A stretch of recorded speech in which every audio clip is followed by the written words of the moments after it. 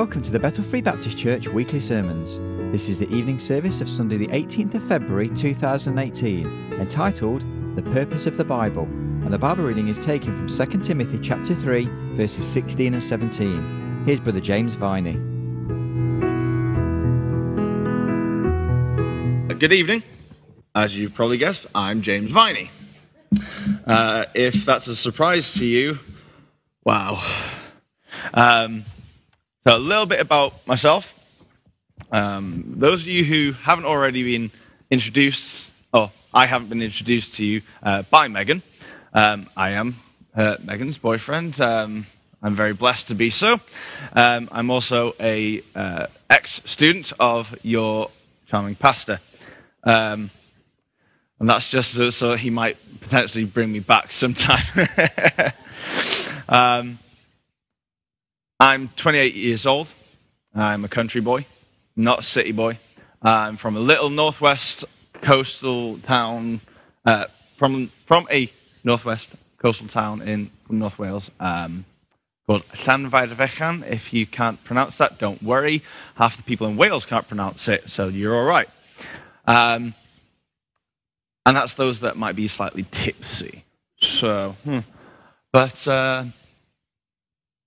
I've grown up there my entire life. The entire population of that town is about 4,000 max, and that's when all their families visiting them, and not including the sheep.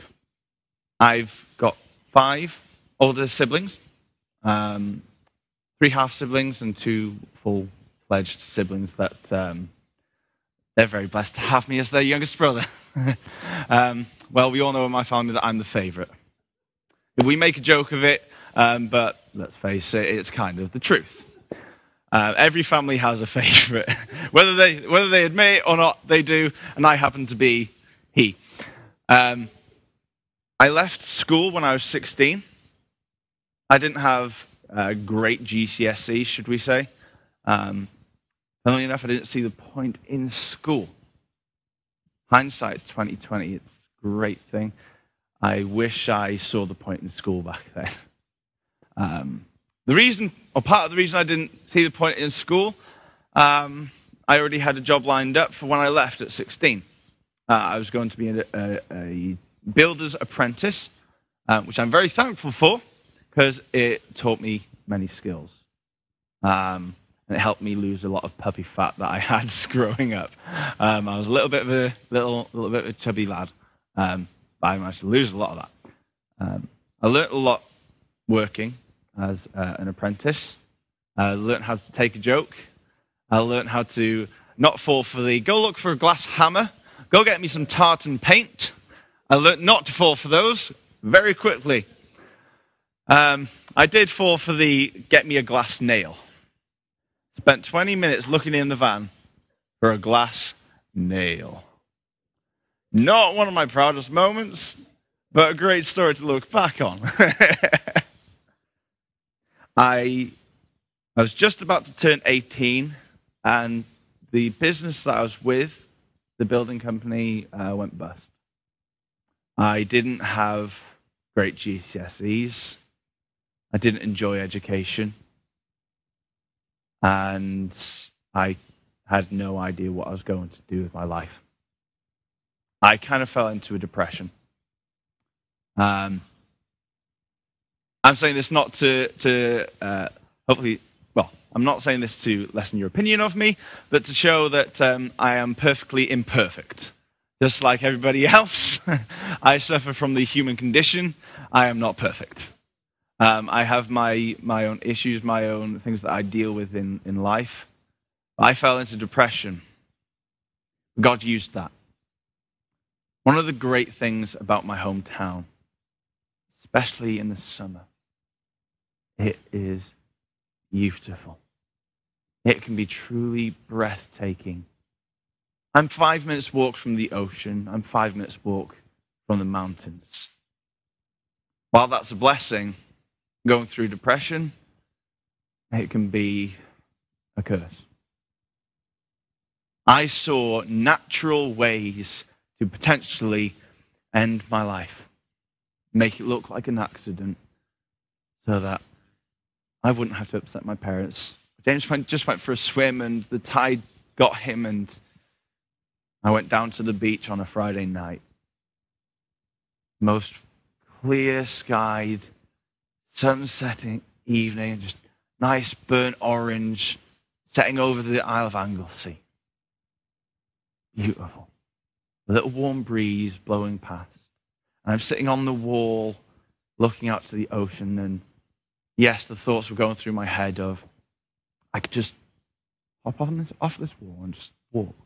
That'd be it. That'd be the end of it. I wouldn't have to deal with these depressive states, these dark thoughts that keep me awake at night. I wouldn't have to deal with that anymore. I wouldn't have to worry about how am I making my parents feel looking all doomy and gloomy around the house all the time. Then all of a sudden I hear a, James! Out of nowhere. I'm like, I have no friends. Who's calling my name? I had kind of become a recluse after losing my job. And I was like, I don't hang out with anybody. Who's calling my name? I look around. I see an old friend. When I say old friend, we had become friends at an after-school club when we were 10 years old. When we came time to go to secondary school, we went to 2 separate schools, and I never saw him. I never saw him in 8 years. He called out my name. Hello? I finally caught a glimpse of him, and I was like, oh, I remember you. Kane, I remember you. And so he starts asking me, what are you doing down here? I was like, I'm just going for a walk, playing it off. And what are you doing here, Kane? He tells me he's playing some volleyball, having some hot dogs with some friends. Invites me over. Great. Free food. Who can turn that down? I'll go over, and this over-eager Irishman comes bouncing up to me. Hi there, I'm Mark. Hi. And he starts just talking to me, very excited. And I'm just a little bit scared at this very bubbly, bouncy guy. And he then asks, so do you know what we're doing down here? I looked at him, looked at the volleyball net, him, the net, him. I said, I'm going to guess volleyball. He goes, yes, but we're a church group. This is our outreach. It's called Friday Night Live. It's since changed to Connect now because we want to connect our teens to God. And I was a little bit wary when he said we're a church group. I never grew up in church. I always had the opinion, if you go to church, you're weird. There's a little bit of truth in that, I think. Let's face it. It's not a bad thing. Just true. And they don't come much weirder than me, I'll tell you. But I thought, okay, I'll be pleasant, I'll be polite, I'll just let him carry on talking about church and how great it is. I've got a hot dog waiting for me. And I don't want to offend him and lose a chance on eating free food. So I carried on talking with him for a little bit. Then I went back over to my old friend Kane, and he invited me to church the next Sunday morning. And I was like, maybe, trying not to commit myself to an actual decision. Sunday comes, and I wake up at like 9 o'clock in the morning. That was like sunrise for me at that point. I never woke up at 9 o'clock in the morning without 3 alarms waking me up. I get up, and all of a sudden I just have it in my head, go to church. You need to go to church. I was like, okay, whatever. I'll go, I'll hang out with my friend Kane. He'll be there. If nothing else, it'll be a laugh. I'll go there, and I get the usual friendly church greeting, people coming up to introduce themselves to me and ask who I am, and just saying I'm very blessed to have had that here. So thank you for that. I sit down with Kane, and he starts talking in my left ear, and all I can think is, I love you, buddy, but shut up. I actually kind of want to hear what this preacher's saying. I've never heard words like he's saying. And it's incredible. This is church. The music isn't stale and boring. It's kind of upbeat and it's kind of fun. And this guy stood up there. He's American. He's cool. I'd never really seen or met an American before that point, so it was really cool. And he doesn't have a solid black shirt with just this one little white square little dog collar on him, and he's not speaking in Latin, and I'm like, okay, this is not church as I've been taught. This is not what I've been told church is. This is great. Since then, I just started going to church every Sunday. I'd never been raised in church, like I said, so this was kind of out there and new. My parents thought it was a bit of a phase. That was 2007, 2018 now, so the long phase. Yeah. Still, I had these thoughts of, what's the point? I'd gone to BBF camp, and I got saved that week. Truly the best decision of my life. I felt an instant peace. It's almost like when you go swimming and you see how long you can hold your breath underwater for. And all of a sudden, you've had enough, your lungs are about to collapse, and you dive, you jump back up above water, and you can finally breathe again. That pressure is gone. Whatever was gripping you and squeezing the life out of you is gone. You can breathe again. It was an incredible moment for me. I was adopted into one of the biggest families, and it was incredible. I still suffer sometimes from depression. Unfortunately, that's one of the things Megan will have to deal with if we continue living life together. But God, in his entirety, in his incredible power, helps me get through it. 2007 was when I wanted to take my life. 2007, I accepted Jesus into my life. 2007, I wanted to give my life away again, and only over to Jesus. I've never wanted to give my life up for anything or anyone else ever since. I'm completely sold out for Jesus. Fast forward a few years, 2012, after a few mistakes have been made, I decide to go to Bible college.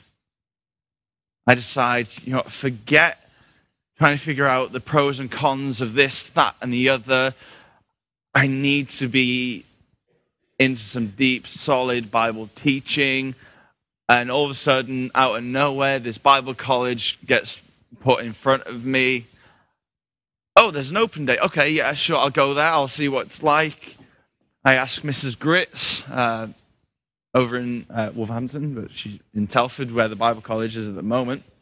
So out of curiosity, if I was to consider attending the Bible college, when might I start? I think she's going to say in a year's time.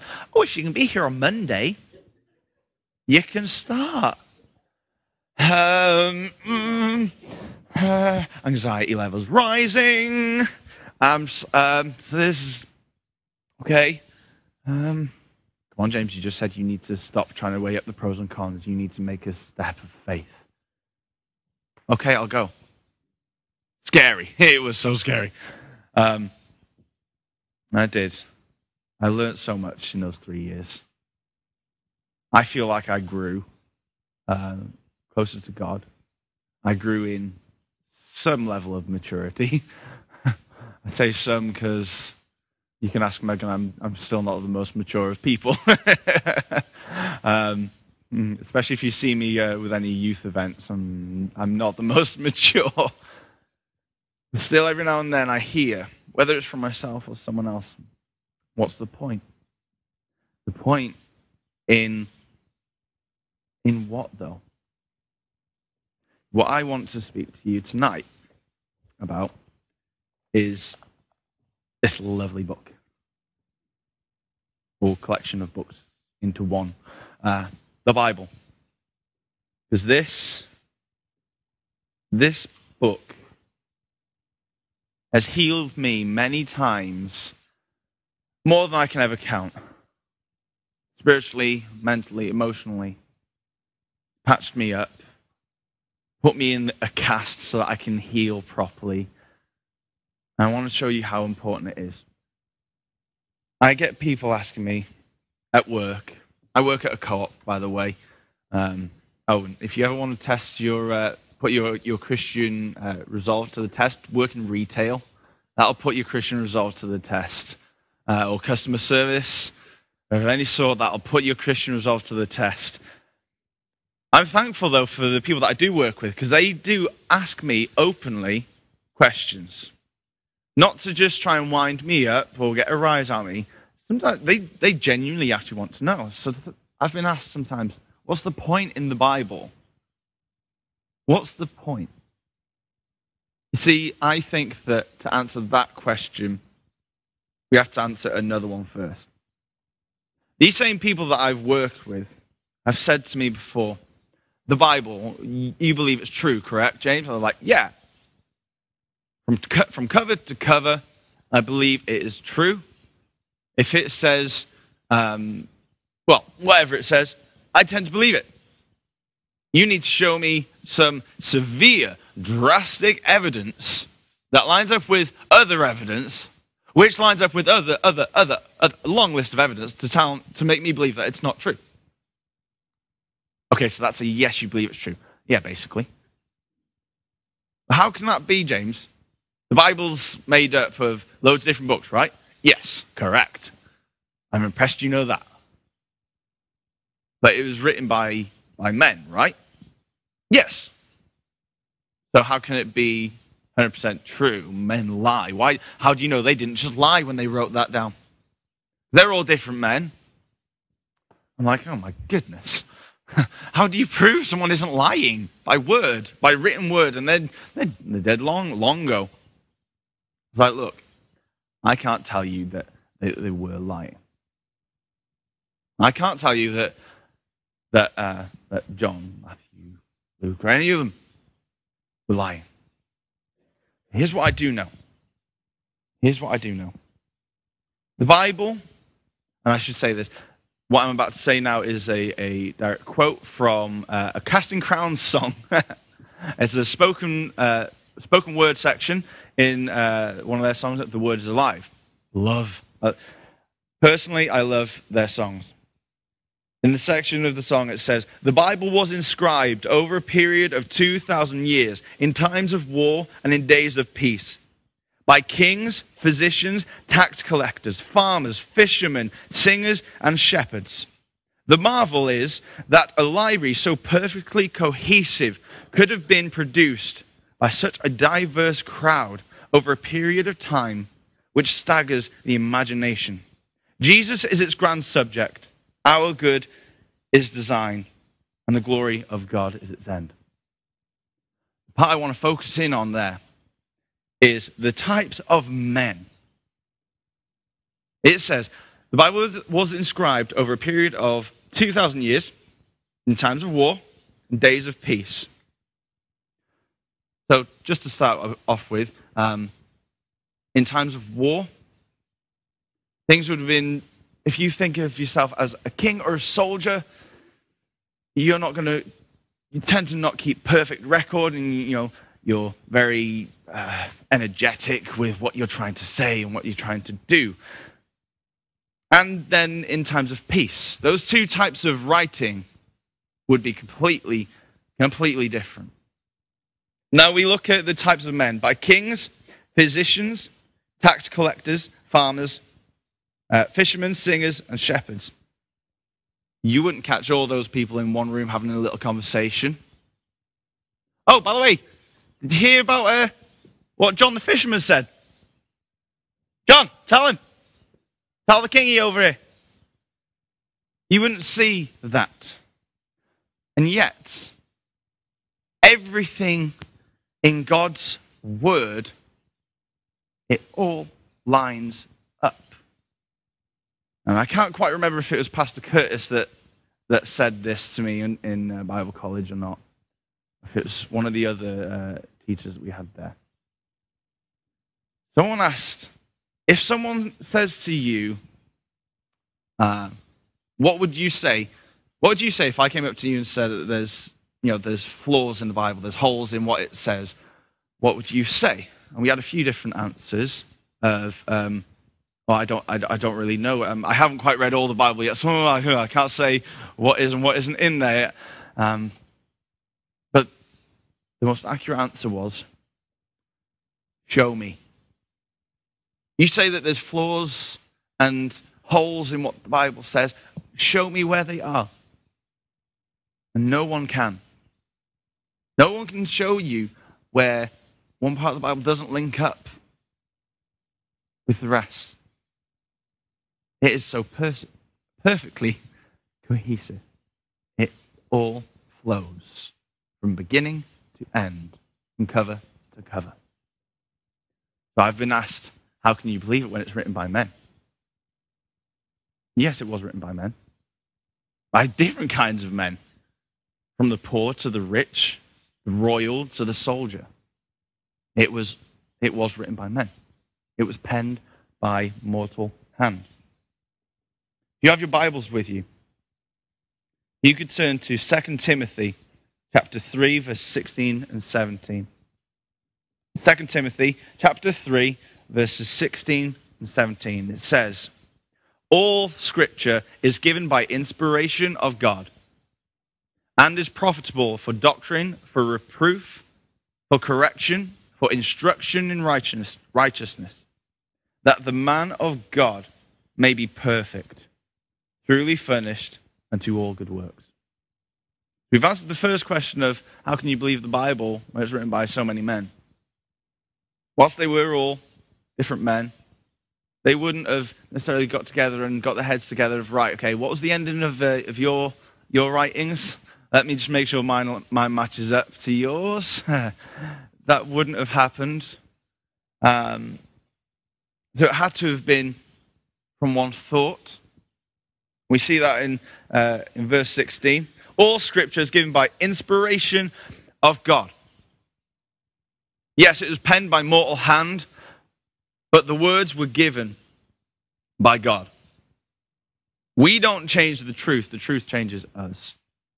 God tells us what the truth is. Now, in this day and age, we are fortunate enough to have God's entire word.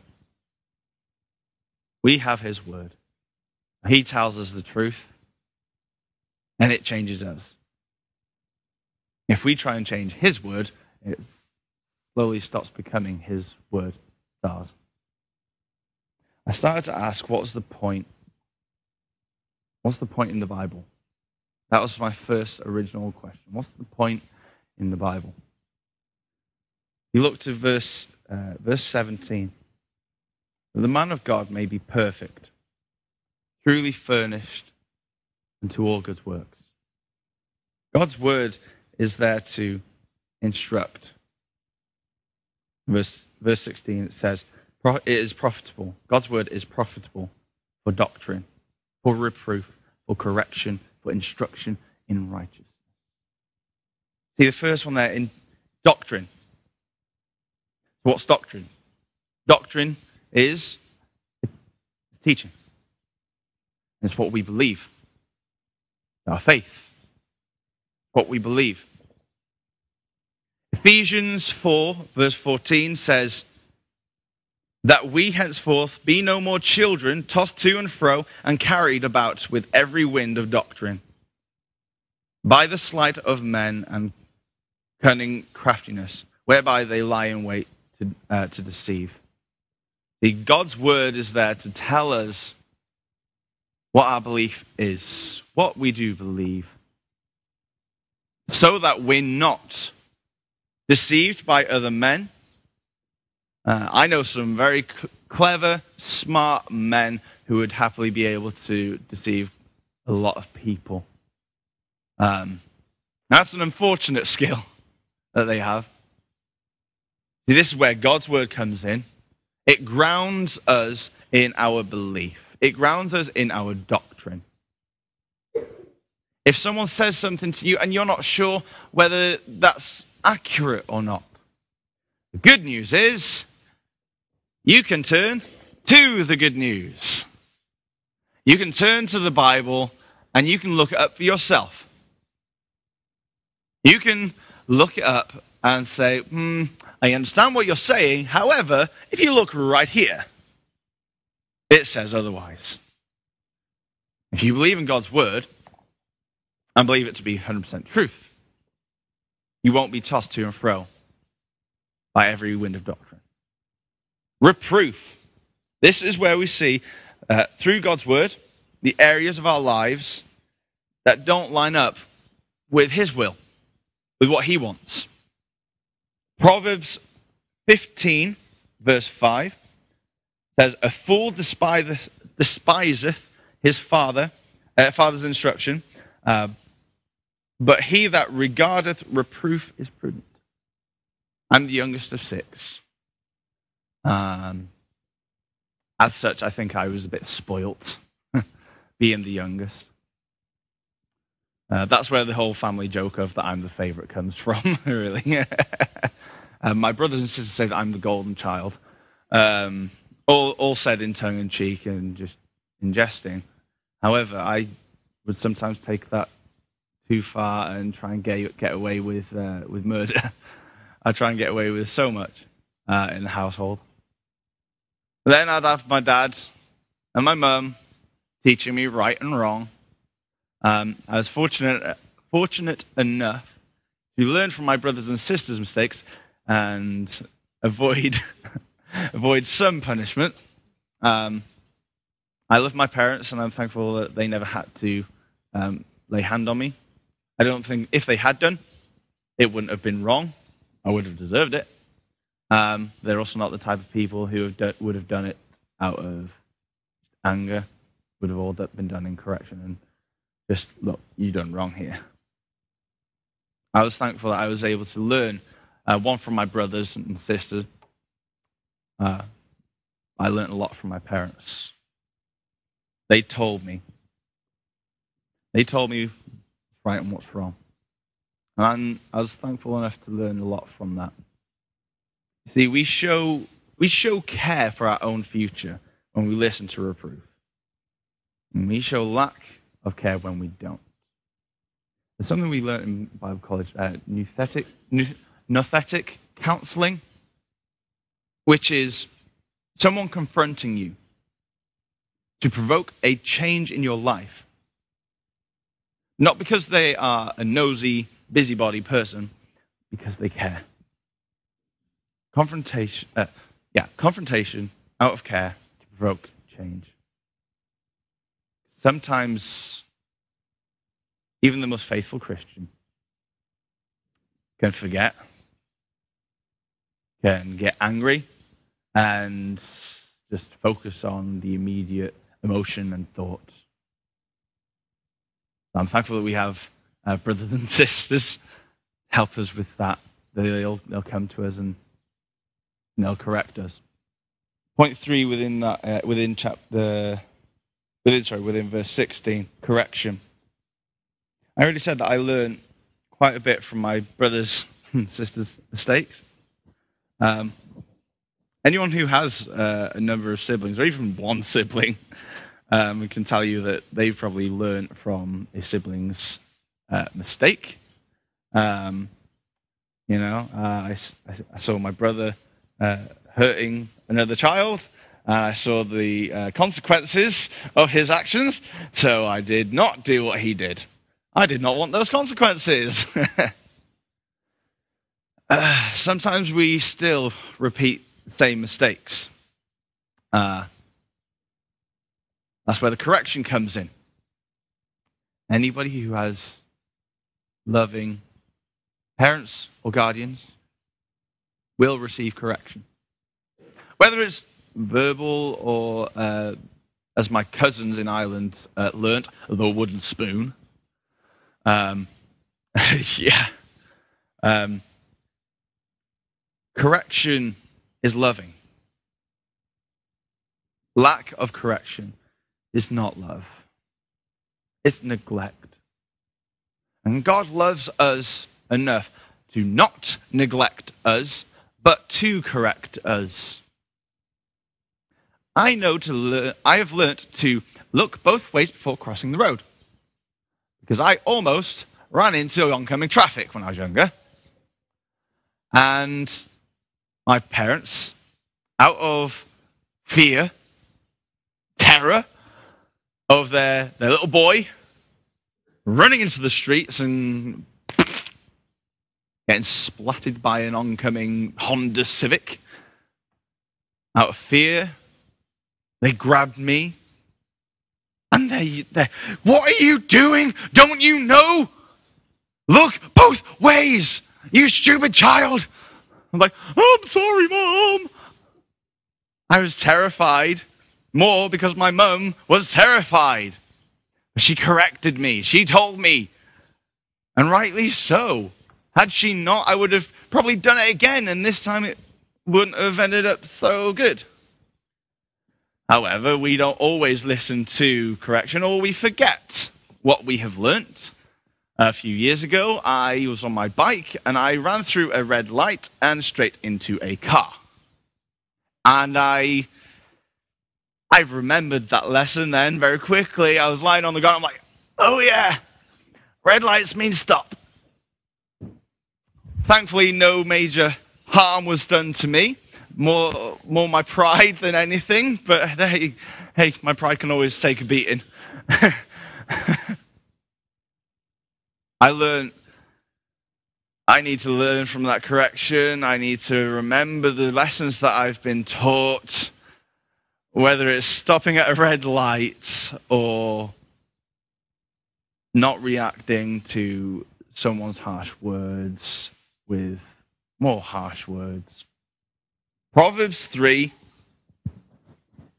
verses 11 and 12 says, "My son, despise not the chastening of the Lord, neither be weary of his correction.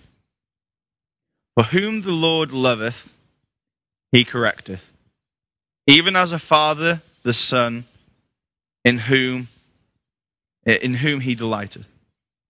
Correction is a sign of love. It may not feel like it in that moment, because in that moment you realize, I've done wrong here, otherwise I wouldn't need to be being corrected.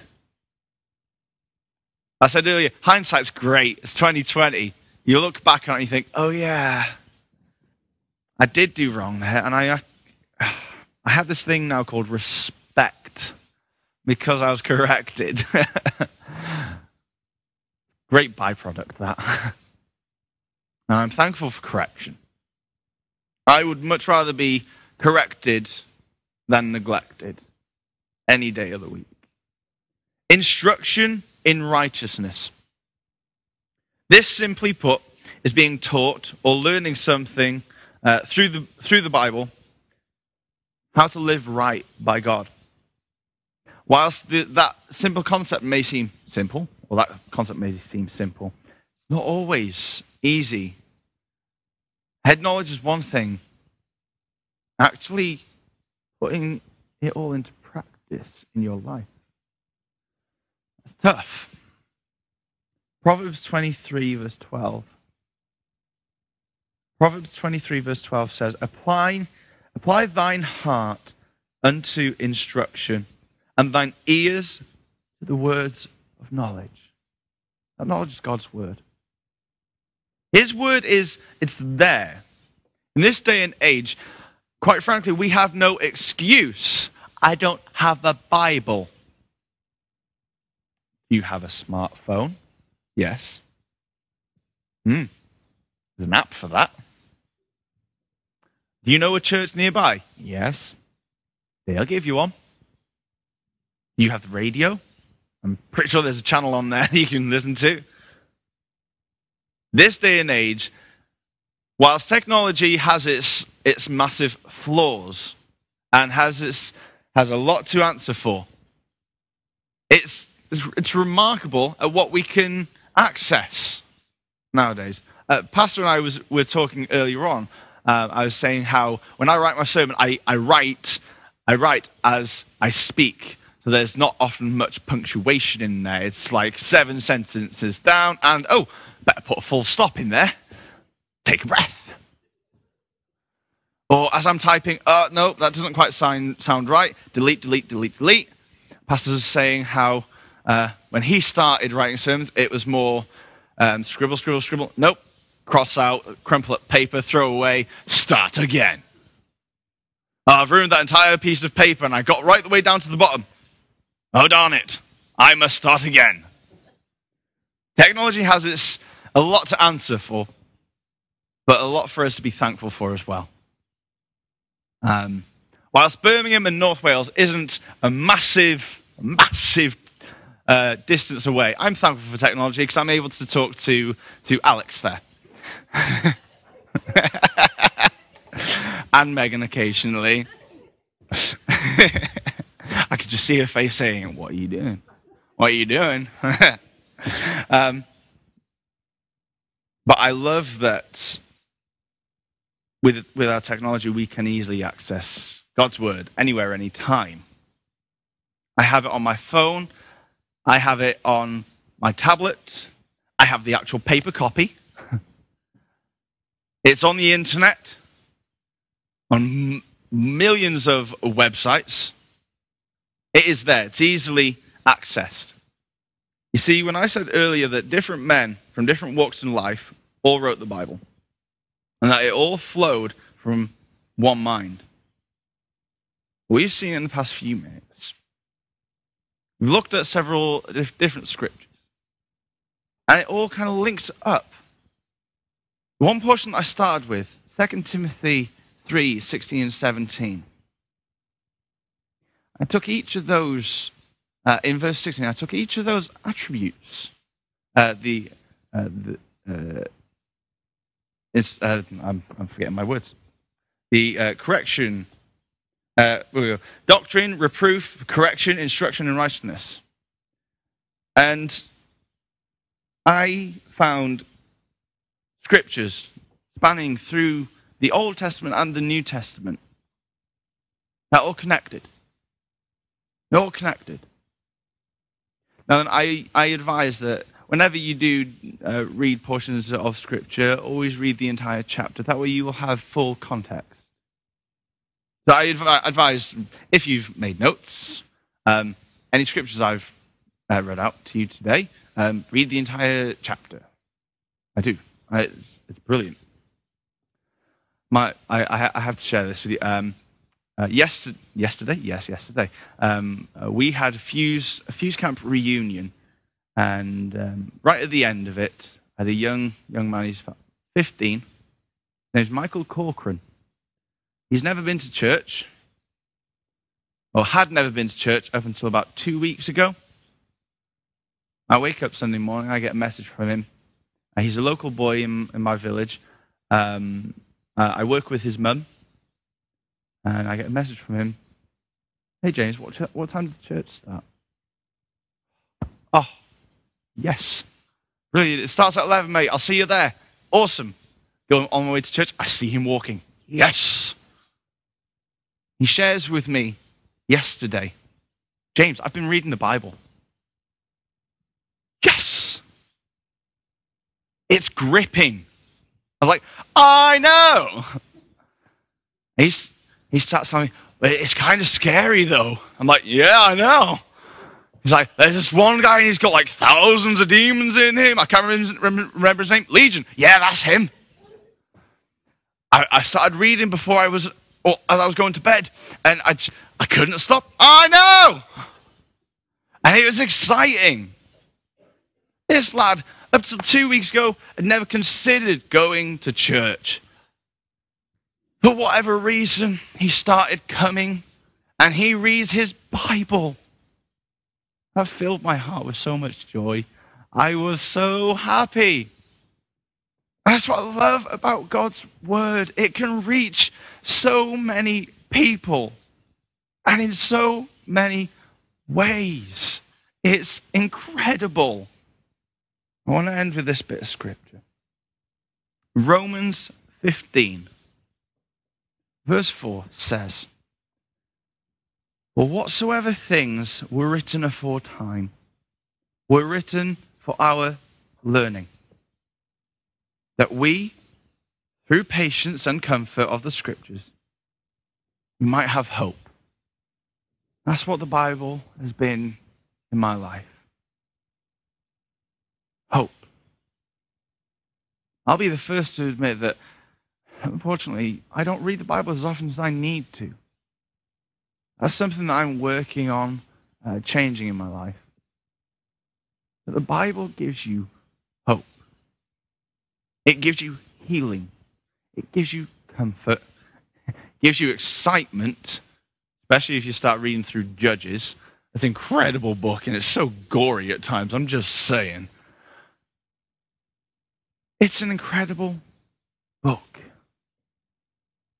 It gives you hope. What's the point of the Bible? We can grow closer to God. That he can be with us.